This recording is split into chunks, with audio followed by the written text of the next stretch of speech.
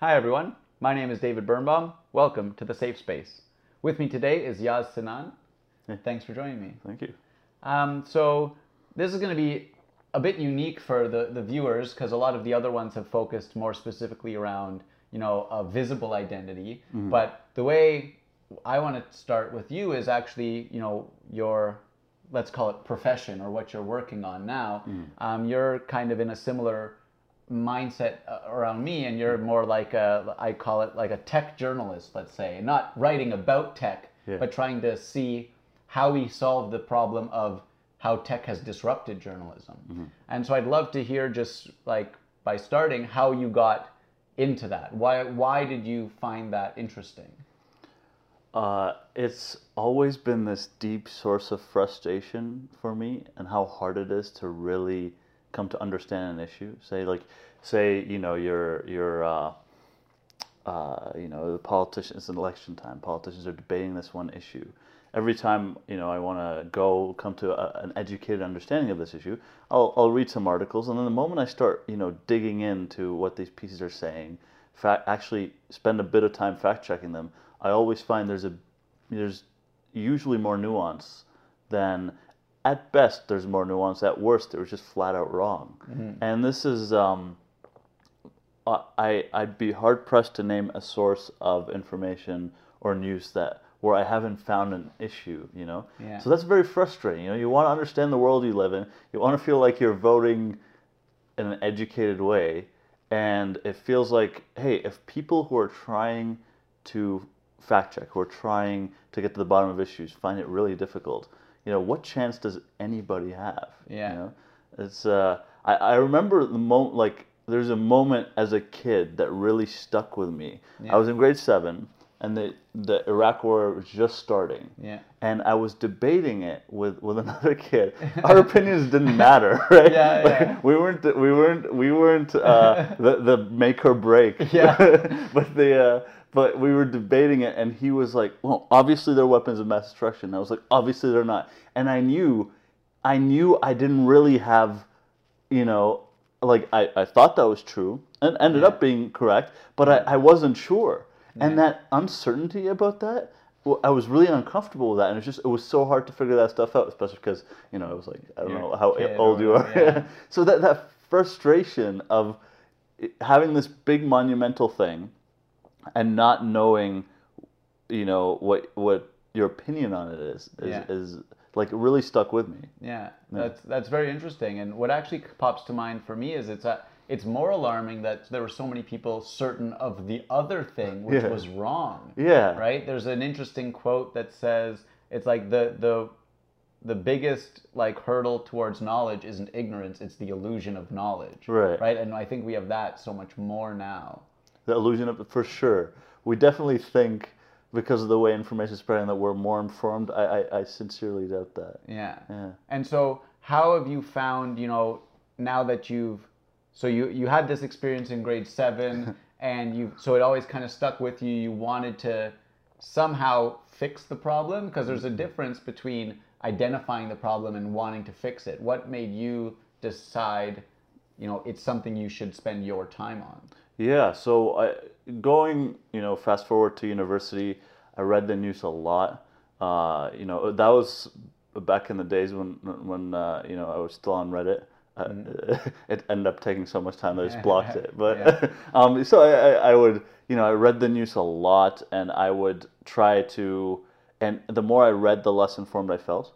I really wanted to understand these things. This was around, that was around the period when Obama was running for office, and the end of the Bush administration, all that stuff, at the beginning of the Obama administration. And I really wanted to understand these things, Canadian politics as well. And every time I dug into something, I found, well, I'm not sure. I really have to spend time on this. And then you realize you have to spend a ton of time fact checking a single statement. As just a person, you don't have the resources or the long experience of a journalist, a good journalist. And so I eventually just ended up shutting it all out. I was like, okay, if I'm gonna get back into this, I want better ways to separate fact from fiction. It kind of stuck with me, and that was around the time when startups are getting real cool. And Yeah. so obviously I was thinking about that, and I remember Yeah. pitching in university the idea of this, online community that fact checks together. Yeah. The idea was, hey, I'm doing a lot of work here, and when I do it, it's in my head. Yeah. And why not share it? Like if somebody spends the time fact checking something, why not make that collaborative? Why Yeah. not share your work? It's kind of like open source code, right? Yeah. Build There- on top of each other's work. Yeah. Yeah.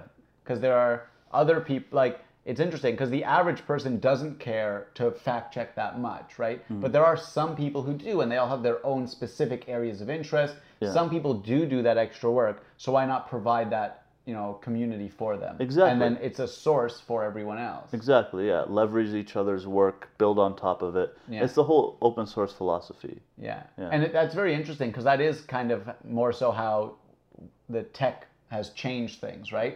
But do you feel, you were saying as the more you read, the less you believed because it was just so much BS. Yeah. Do you think that was the case 30 years ago? People trusted news. People trusted their newspaper. They didn't need to second guess what was in the New York Times, what was in the National Post, or whatever. Yeah. And there was always some bias, but it seemed to be generally fine because people trusted the 10 news sources overall. I think so. I think they trusted it. I sometimes wonder if they trusted it because there weren't alternatives, right? Yeah. But I have a guess. As to why that worked is because it's so much easier to decide whether or not you trust an outlet. Let's say you only know 5 people, okay? Yeah. Back then, people, there'd be maybe 5 big news sources that you had to deal with. A couple national ones, a few national ones, and then a couple local papers. Yeah. And because there's only a few, it's easy for you over time as a community to remember, oh, well, they really screwed up this topic. They really messed this up. Oh, no, these guys have been solid. Yeah. But it's like if you only know 5 people, you can probably give me a good guess as to how much you trust each of these 5 people, right? Yeah. But if you are hanging out with every day, there's thousands and thousands of new people, thousands, I don't know if they're real thing, Yeah. but right now anybody can publish content, anybody can start a blog, anybody, people, their own social media accounts are sources of information.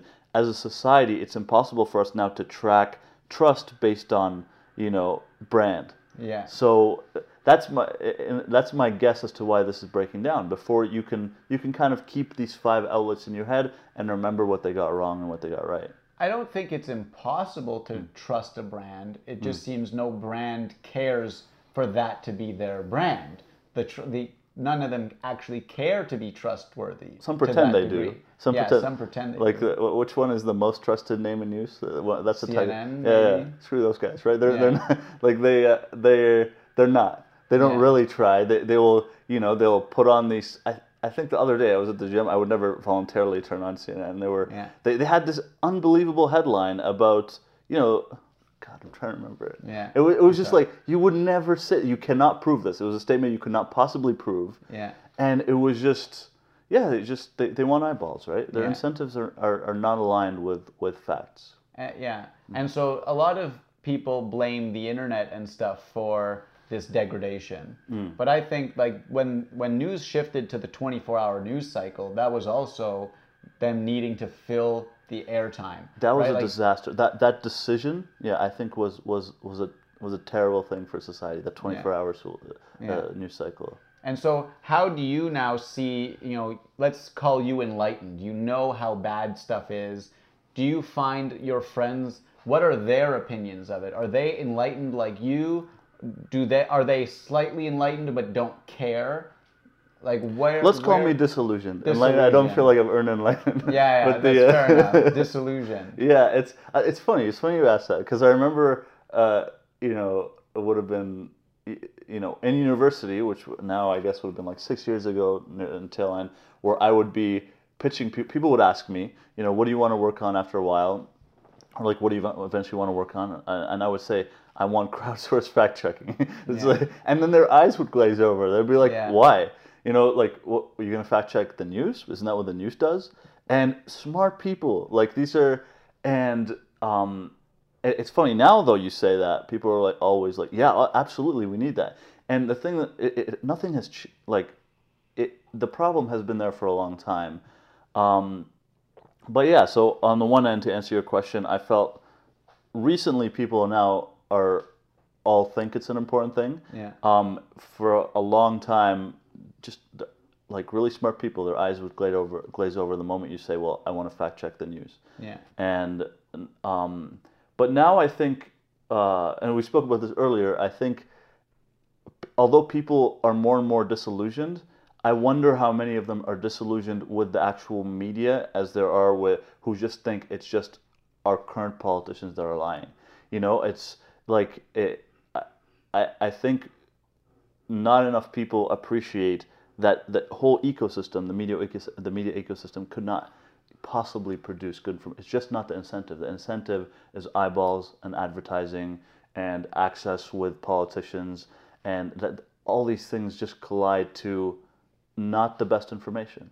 And so how do you not give up? Because there's a lot of my peers who just don't, like, apathy. Like, if I could pick something about like millennials in politics, it's apathy. Yeah. So how do you not give up and just, like, you know, about your own vote, but also about the work you're trying to do?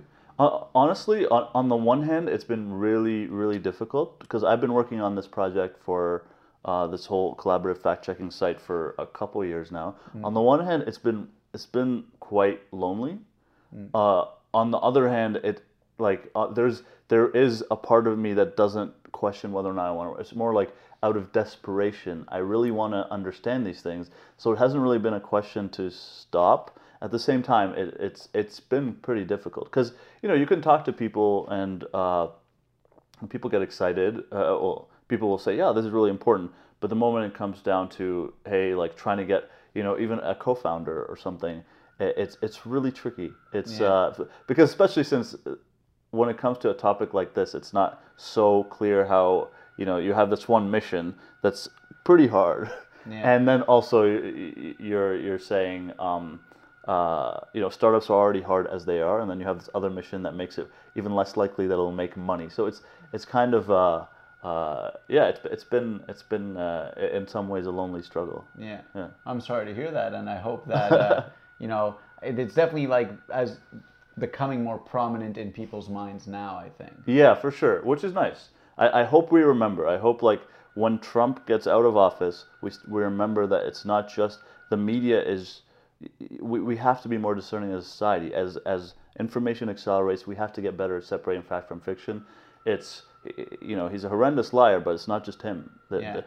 Right now, if we get I almost feel like as a society we're lucky we got such a blatant liar as opposed to a smooth talker. Because I feel people may forget that we can't really, the ecosystem right now, we can't completely trust it to discern fact from fiction. We have to improve, our tools and as a community how we, assign trust to these brands. Yeah, that's very interesting. Do you think that which piece is more important right now, tech or journalism? Because it's really about the unification of the two. We need to view it as one entity now. But what side do you think is more important for solving the problem? I think the will is there. I think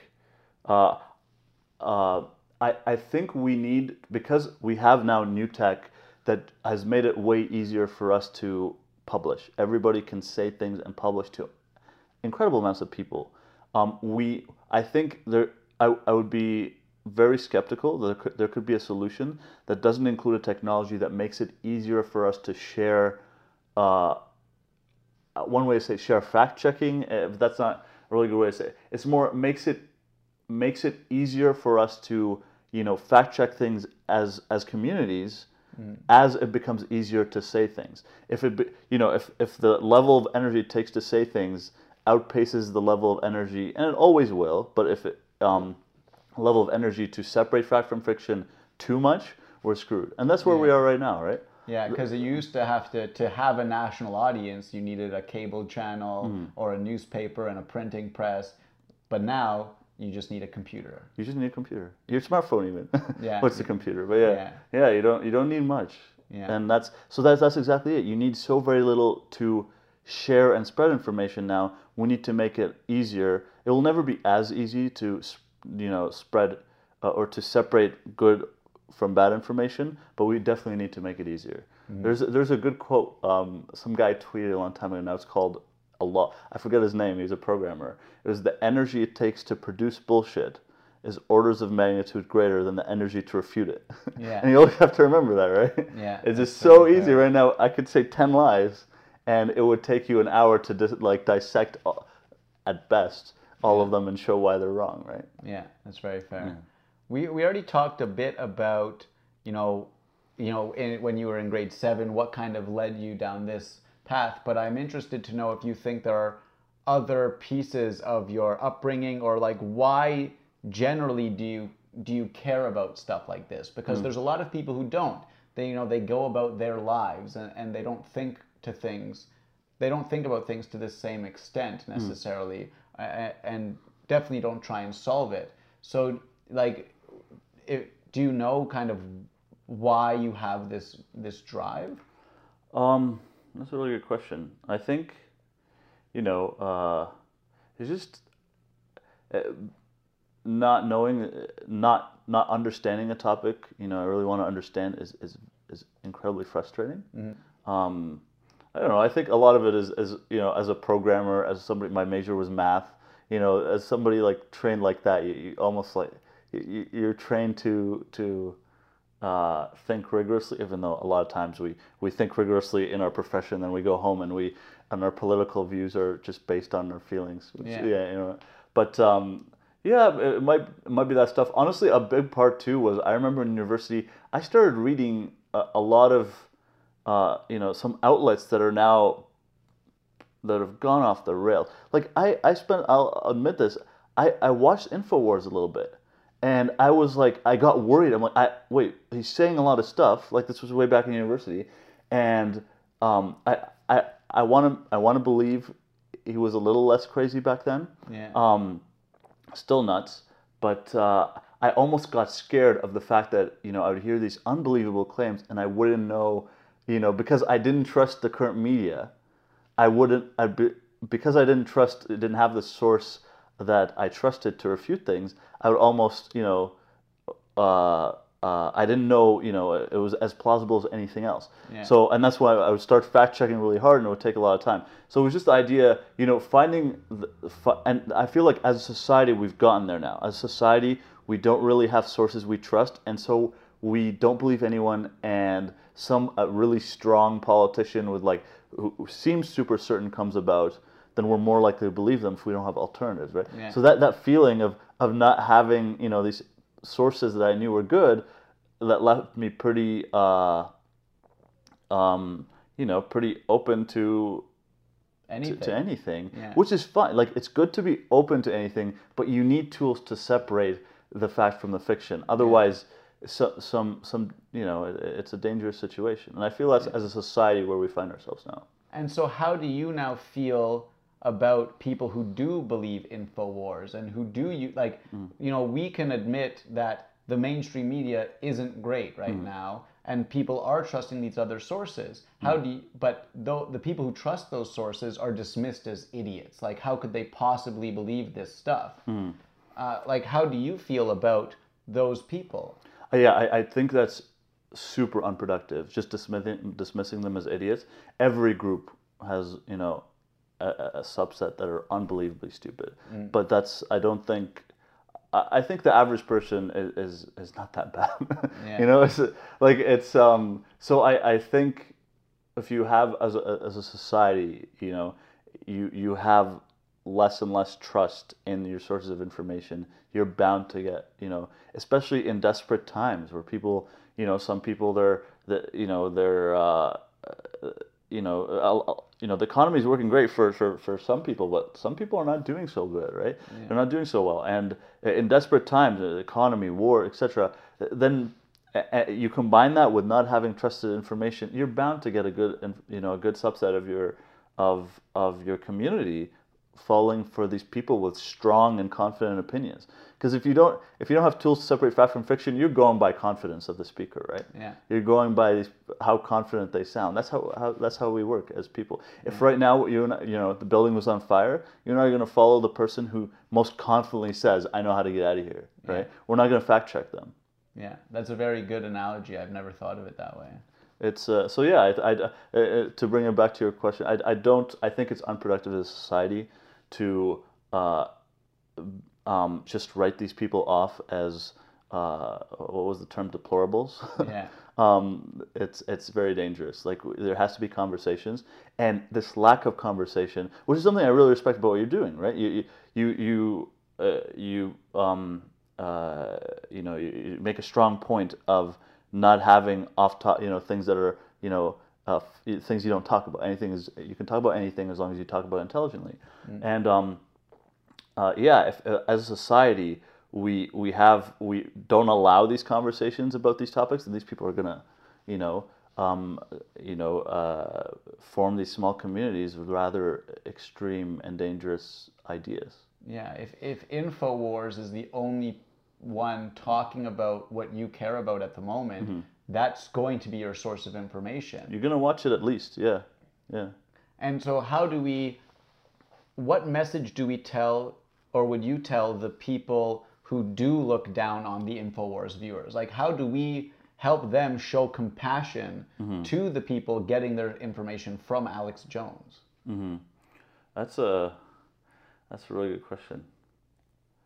I don't know. Just think about times in your life. I don't know how easy it is to explain to somebody who hasn't ever been in a situation where they had no idea how they were going to eat, right? Yeah. That's tricky. I don't know how to. The first thing that comes to mind now is like when you're a kid, you trust your parents. You don't question things. Yeah. Right? There's so much information going on. You need someone to distill it for you. And you can end up trusting someone because they helped you once, because you can't really control who you end up trusting all the time. And I think it's a bad onus on mainstream journalism if these people are more trusting of Alex Jones, right? They still need someone to distill the information for them because it's so difficult to distill it all yourself. So you're hoping to create like a community environment, and you can trust in the community. But right now, you have to choose someone. So I 100% agree with that. And the kind of the approach my project has been taking is kind of showing your work. The idea is not just the community. The idea is any assertion you make, you have to make it. You have to attach the primary source evidence, and then open up a discussion for your readers to actually agree or disagree with your source, and agree or disagree whether or not your source says what you're saying it does, your evidence. Yeah. And the idea, so I call that showing your work. I call it open sourcing fact checking. I don't know what a good term will be. Yeah. The idea is no longer, don't ask for people's, right now, it doesn't matter, even sources, even like outlets that are generally okay, they will just make an assertion. They'll tell you Obama deported this many people, and then that's it. They don't, make it easy for you to click in, see the reports. I don't mean quote the New York Times saying it. I mean see the actual report from from Department of Homeland Security about how many they reported, etc. How many they deported, and then actually be able to also see other readers' assessment of that report. Is just kind of making your fact checking open and transparent instead of just asking for people's trust. That's what I think journalists need to start doing. Stop asking for people's trust, earn it, be transparent. Show your work. It's kind of like in math.